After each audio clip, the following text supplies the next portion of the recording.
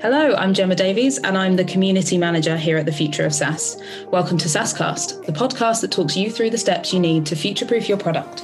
Whether that's building the ultimate SaaS marketing team or taking your product global, our guests will help you grow, scale up, and work smarter.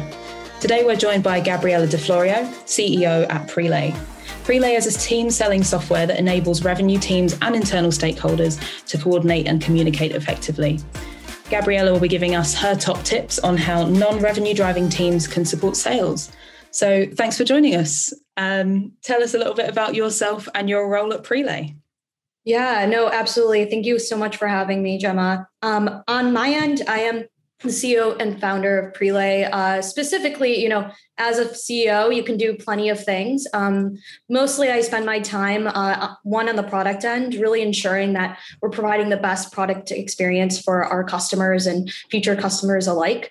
Additionally, I work directly with the field, ensuring that we can be driving revenue in the best way possible through thorough execution across the full team. So throughout our customer base and as well as beyond throughout the full industry. Obviously leading the team to really make sure that we can start to really scale out throughout the market through our full team selling software. Perfect. Thank you so much. So obviously we'll jump straight in with the topic there. So when you're looking at how non-revenue driving teams can support sales, when you're looking at how other teams can support sales, you have to define the sales goals to begin with. So how do you set OKRs to support sales and revenue, and how do you define them? Yeah, and I think this is a great question because I think on our end, internally in Prelay, we certainly prioritize this in a lot of ways. I'll share a little bit. And I also think in the industry, whether you're an enterprise company or more mid-market, there's plenty of ways that you can be able to drive OKRs or just pure goals based upon the team really being able to drive revenue that goes beyond the sales organization. So I'll start with Prelay on that end. So within Prelay, we have really defined OKRs to ensure that each team has explicit goals of spending time outside of their core responsibilities of their segment. So really being able to ensure that maybe the engineers can provide expertise and help as needed for any sort of key customers, any sort of key product features we need, really ensuring that we have all hands on deck whenever necessary, and really ensuring we're prioritizing time on that end.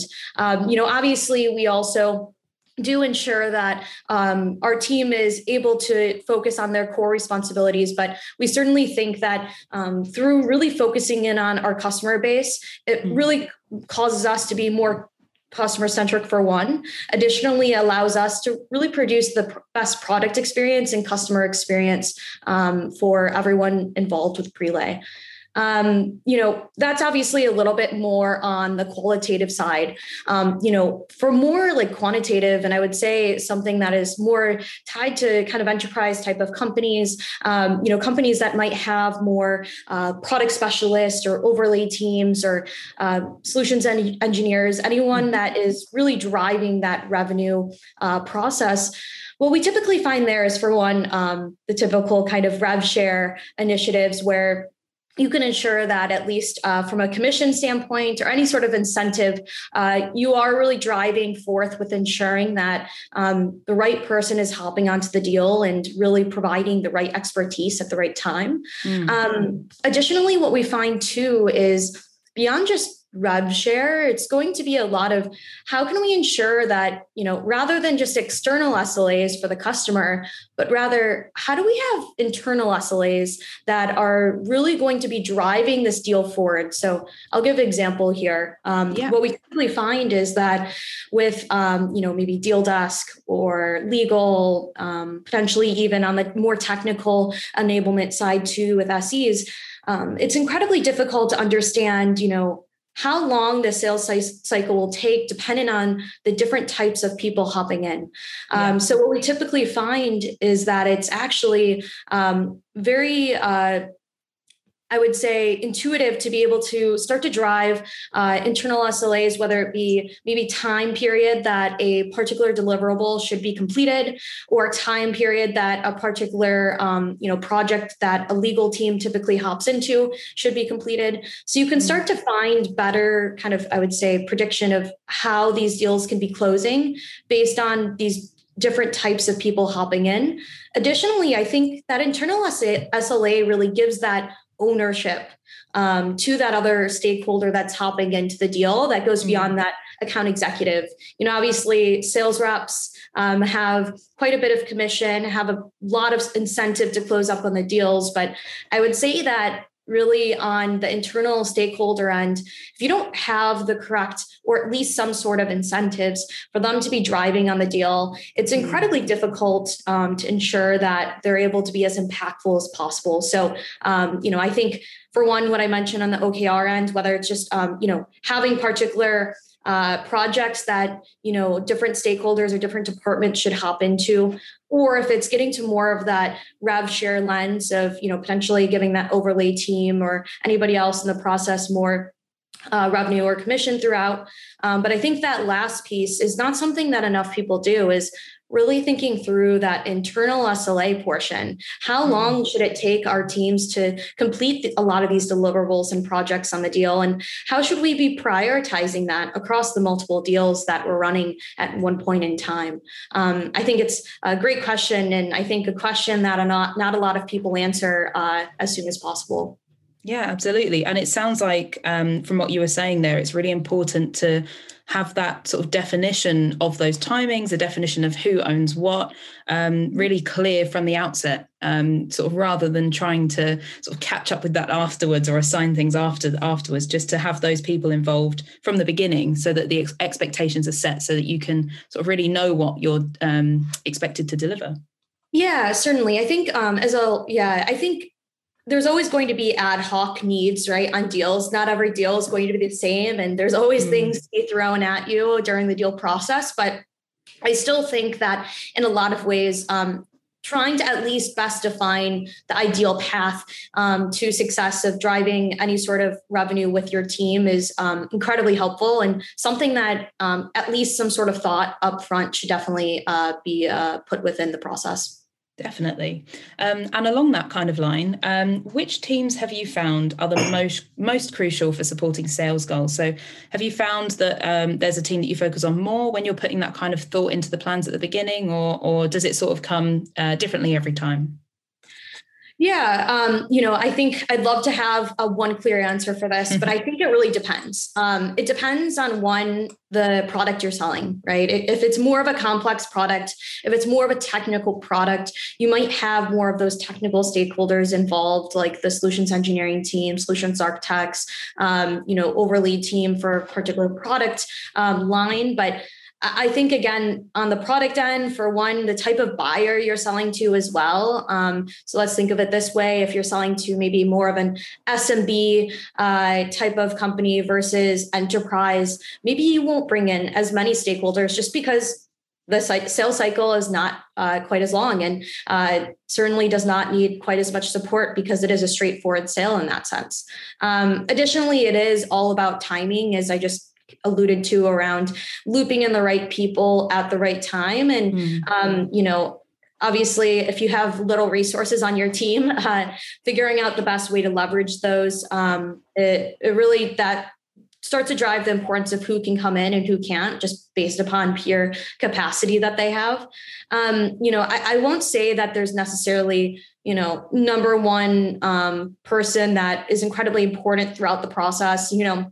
Obviously, with a more technical product, solutions engineers can be a huge driver of impact to ensure that the deal is able to, for one, obviously, get done and be complete, but also to ensure that the buyers are fully educated throughout the process and ensure that they come in happy. They come in happy as brand new customers, and they're excited and energized to be using the product. Certainly, I think there's a lot of people in the background that are also incredibly important that I think most people don't really think through during the deal process, whether it's deal desk or legal or any one of that sort, that typically most people are needing to wait on to figure out how they can be wrapping up the deal, how can they ensure that the negotiation goes well, how they can ensure that T's and C's are completed. These are all pieces that in the end, if you didn't have legal, if you didn't have deal desk, if you didn't have any sort of SEs, the deal just wouldn't be able to get done. So again, I think a lot of it is dependent on the product you're selling, whether it's complex or it's technical, needing more of those additional resources, whether it's maybe a product specialist because you're selling to a particular industry, or even just the type of buyer you're selling to. Maybe they're more on the technical lens, or on more of the enterprise angle that you need more resources around. But certainly, I would say the full team pulls their weight, I would say. But I think that it certainly depends on the timing of when one person might be more crucial than one other person. Absolutely. That makes sense. And I think that's a pretty comprehensive answer there. I think you've covered most of my next question, which is how do you define the deal collaboration based on the customer or prospect account? I don't know if you have any more to say on that. Yeah, I can dive a little bit more into detail on that end. I would say that overall, again, it does depend on that size or product line that they're interested in. So I think a lot of defining the actual people that need to come into the process are based around those core factors. And I would say potentially other factors as well. But I think it does really make sense to think through how you prioritize those resources around the deal and at what timestamp. I think that is one thing at Prelay we always try to think through is how do you think through each person's capacity, how many projects they have, how many deals are they working at one point in time? Because, most of the time, maybe for an SE, they have maybe 2 deals, but they have multiple different projects they're working on within those 2 deals, where maybe someone else has about 10 deals and they only have about like 1 project here and there within those deals. So maybe their capacity is actually quite lower. So really being able to think through just the overall like prioritization around, how you loop in these different people based upon capacity. But I think that, there's always ad hoc needs that need to be covered. Again, it's hard to proactively think through who can always come in. But I think that's why tracking capacity is actually incredibly crucial for this. And I think to date, it's just hard for people to systematically do this just because for context, what we find is that people are doing this on Slack today. They're looping team members in ad hoc on Slack through messages. They're looping team members in through Microsoft Teams and other communications platforms like email, where it's really difficult to understand someone's capacity, what they're working on to date. What are those intricate pieces throughout the process that need to be taken care of? And that's something that we really try to fulfill at Prelay, is ensuring that you can be driving that kind of core capacity, driving who's getting involved and making sure that they have enough time on their hands to help out as much as possible. Absolutely. And it sort of sounds like it's all about workload management and really being on top of what everyone's got on their plate at the time, and what makes sense for the product. Yes. Yeah, absolutely. Absolutely. I think workload management is a great way to put it. And I think it's definitely a matter of making sure that you're using your resources wisely. We like to think of it as, just because process management is important, we think that people management during the pre-sales process is also one of the most crucial pieces too. Perfect. And I think that is a great point to point out to our listeners, and really important one there. So sort of carrying on from that, thinking about what different teams need to be involved and how that workload is weighted towards different teams. What are your thoughts on a sales-led approach versus a marketing-first approach in targeting new customers to drive revenue? Yeah, I think this is a great question. I think it's a very, I would say trendy question in a sense. I think lots of people are really thinking through this right now as they're thinking through more of a bottoms-up approach or top-down approach of getting in front of customers, maybe through a free trial, starting through product-led and then moving on to sales. And again, I think it really depends on the product. I think it depends on the team composition that you have.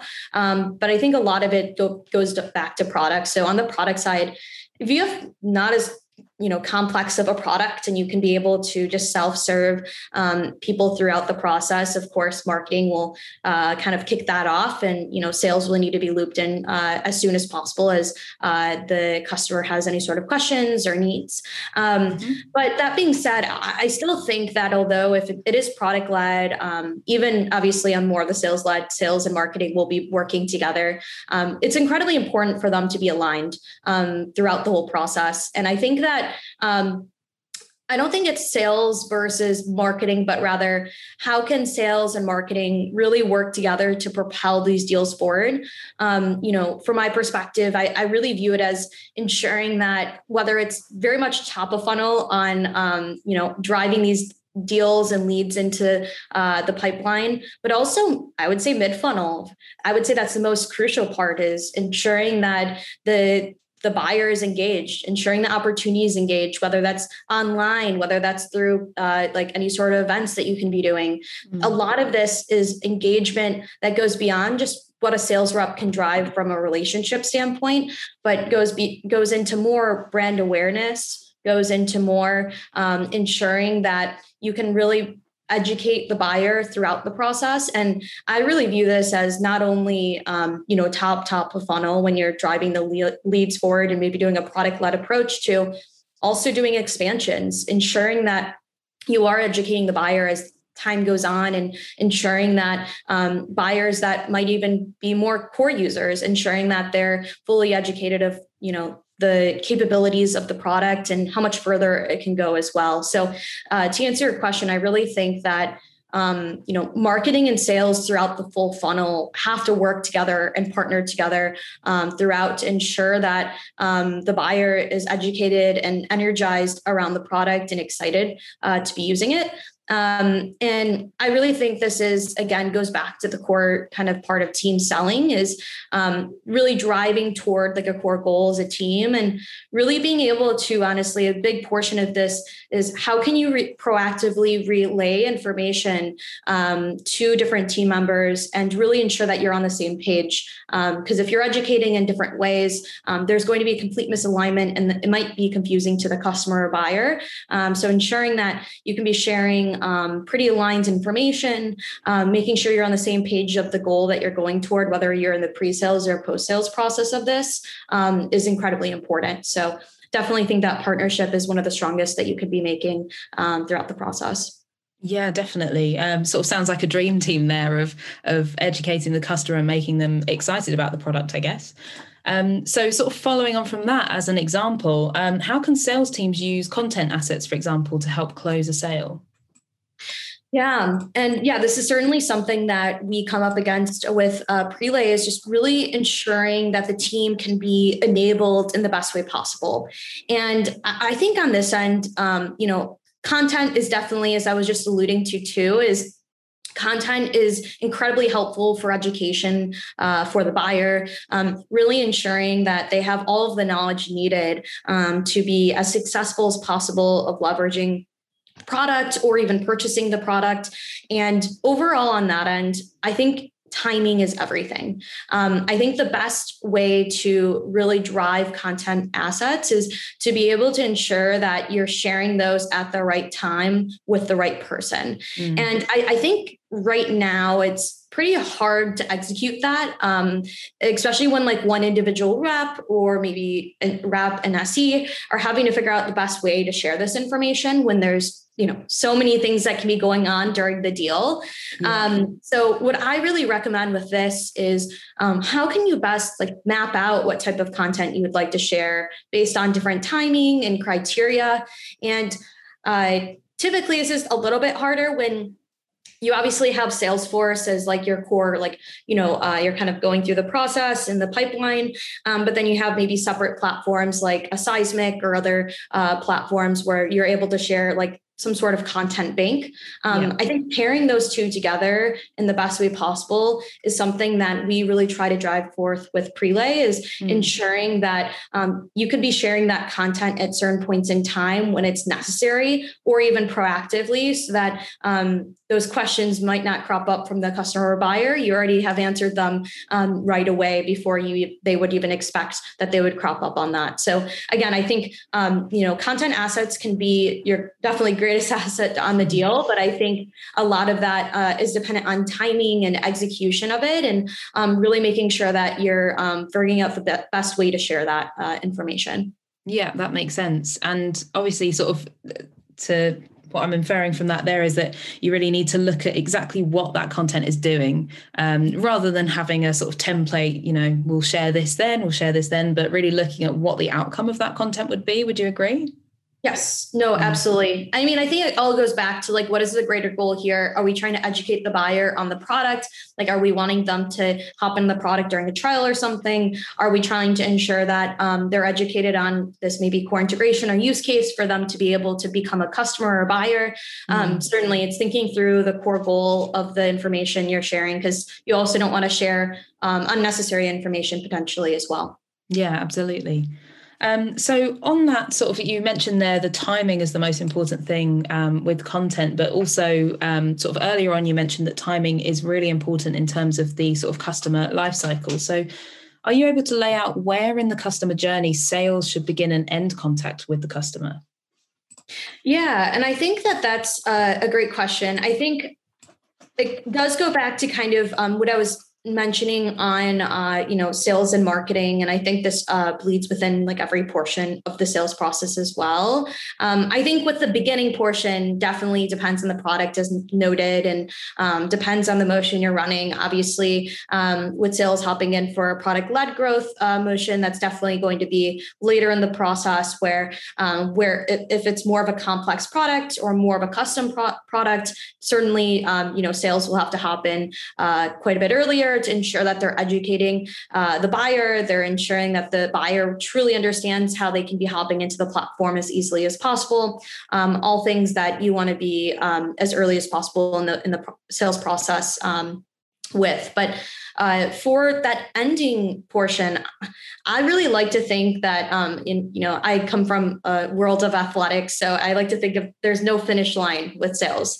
So a lot of this is in the end, sales has to really be bleeding throughout the post-sales efforts as well. I actually had a conversation recently with someone within my network, and we were talking about how farming and overall hunting is really no more any longer. Like, a lot of renewals, overall expansions are really happening during this time period, especially as products become more sophisticated, especially as products are becoming more functional, that people want to really expand their usage of them, especially in this pretty distributed world where people are needing more digital assets on that end. So really, from my perspective, it's how can you ensure that you're holding on to that relationship as a sales rep or as a sales team to ensure that this company can be growing throughout their tenure of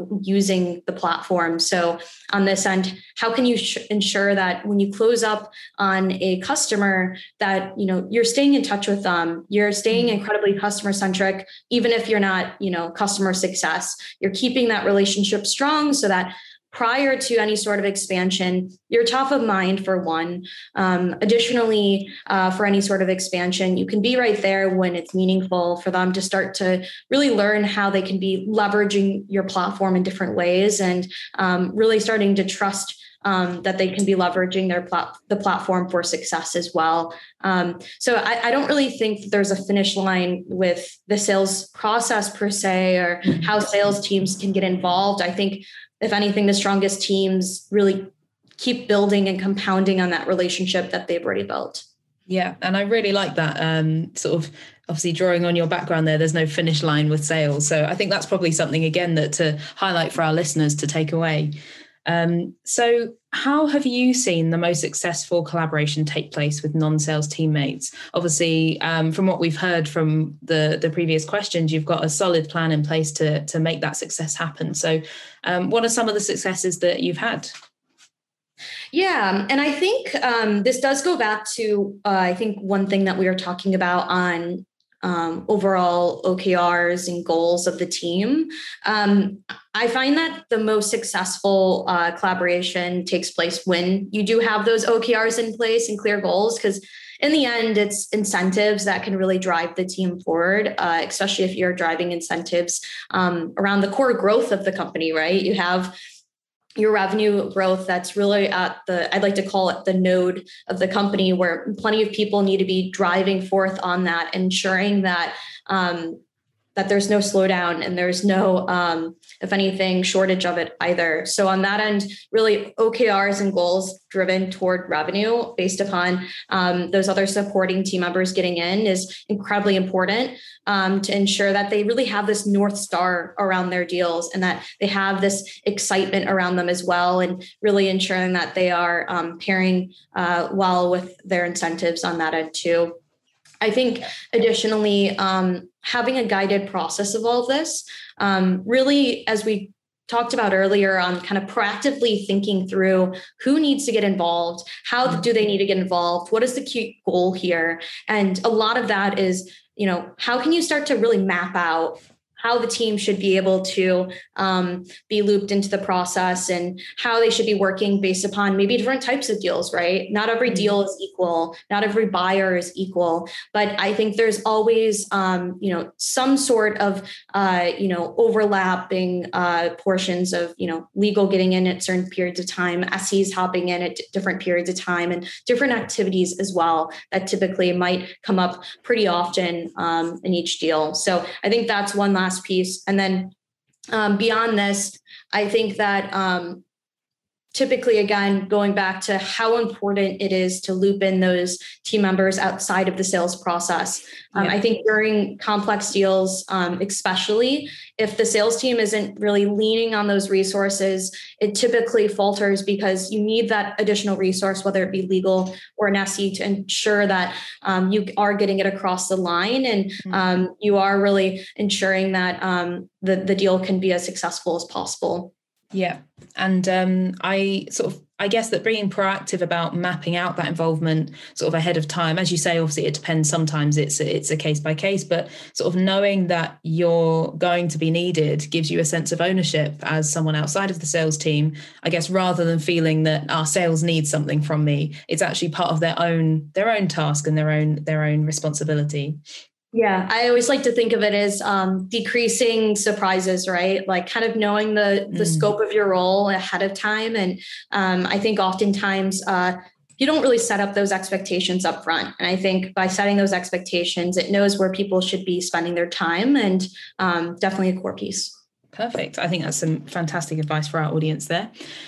So on the other hand, what are some of the biggest challenges you might face when trying to align sales with other teams?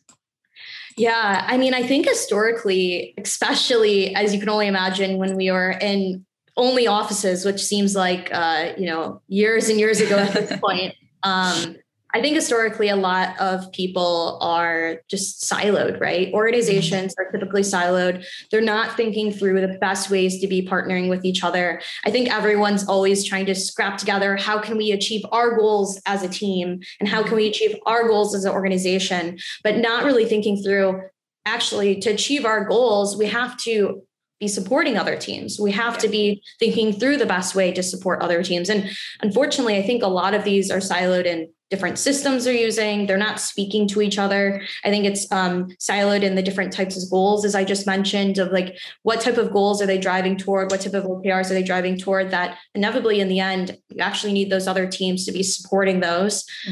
Additionally, I think going back to those systems and not talking with each other, I think that's lack of visibility in the process, lack of visibility of, what team members are getting involved in the deal, what core goals do they have, and having more of that transparency throughout is incredibly important. And then I think additionally, a last bit is, and this is something that actually we do internally at Prelay, is how can we make everyone a product expert? How can we ensure that every person really understands what we're doing, how we're selling this, how we're also just providing any sort of value for customers? And, this can stem for, obviously, you want your sales reps to be experts of the product, but also down to more engineering or product. Like, we want every single person to be an expert of what we're doing, how we provide value. And unfortunately, I think oftentimes that's not always the case, because people just don't, and a lot of times companies don't prioritize a lot of this. I think, talking about the silo effect, it goes back to, again, that distributed environment. And I think especially right now, it's incredibly difficult to figure out ways to partner with each other. But I think that there's definitely ways online that you can certainly collaborate in the best way possible there. And then I think lastly, sales are definitely volatile, right? Like, especially in a complex sale, there's always new things coming your way. And it's definitely difficult to navigate the best way to loop in those different teams in the process. But obviously something that you kind of have to tackle and figure out the best way to do so. Yeah, definitely. And I quite like the idea of making everyone a product expert. I think that's, it seems fairly obvious, but obviously in sort of lots of different podcasts and articles and things about different departments, it won't be often that you'll hear someone of a different department talk about making your team a product expert. So I think that's really useful. So what are some of the outcomes that you've seen when sales are successfully aligned with the rest of the company? What are some of the benefits of all of these tips that we've just gone through? Yeah, and I think this might be a little bit of a summary here, but I think overall, the best outcome is the customer is highly educated on what you're doing. They're excited, they're ready to adopt the product, and then obviously renew again. So that's a huge portion. I think that just being able to complete that cycle with high satisfaction to close through another renewal is incredibly important internally as well. And then I think that throughout the process, people like to think that there's one owner, right? You have the opportunity owner technically, but I think that, there's multiple owners in the process, and each person needs to chip in and align with the rest of the team, no matter if it's top of funnel or renewal. And I think that when people are able to really position that within their company and really make sure that's a core principle of theirs, it really allows for you to have the most successful deal process. And honestly, in the end, most successful deal process is, again, making that customer happy, making sure that buyer is happy, and ensuring that they're staying within, leveraging your platform. Yeah, definitely. And that actually takes us to the end of our questions. So thank you so much for chatting to us. I think we've covered obviously making everyone a product expert, being customer centric. And one of the most important ones that came up multiple times is setting expectations and avoiding surprises between your teams. So thank you so much for joining us. Do you have any final words or tips for sales teams that might be struggling at the moment, or any final advice for our listeners? Yeah, no, and thanks again for having me, Gemma. Had really a great conversation here. I think overall, obviously, on Prelay's end, this is something that really comes close to us, is ensuring that the team can be driving forth together and ensuring that you can leverage systems, processes, and people alike all in one place. So it's certainly something that we do provide within Prelay. Perfect. And thank you so much for joining us. It was great to chat with you. Thank you.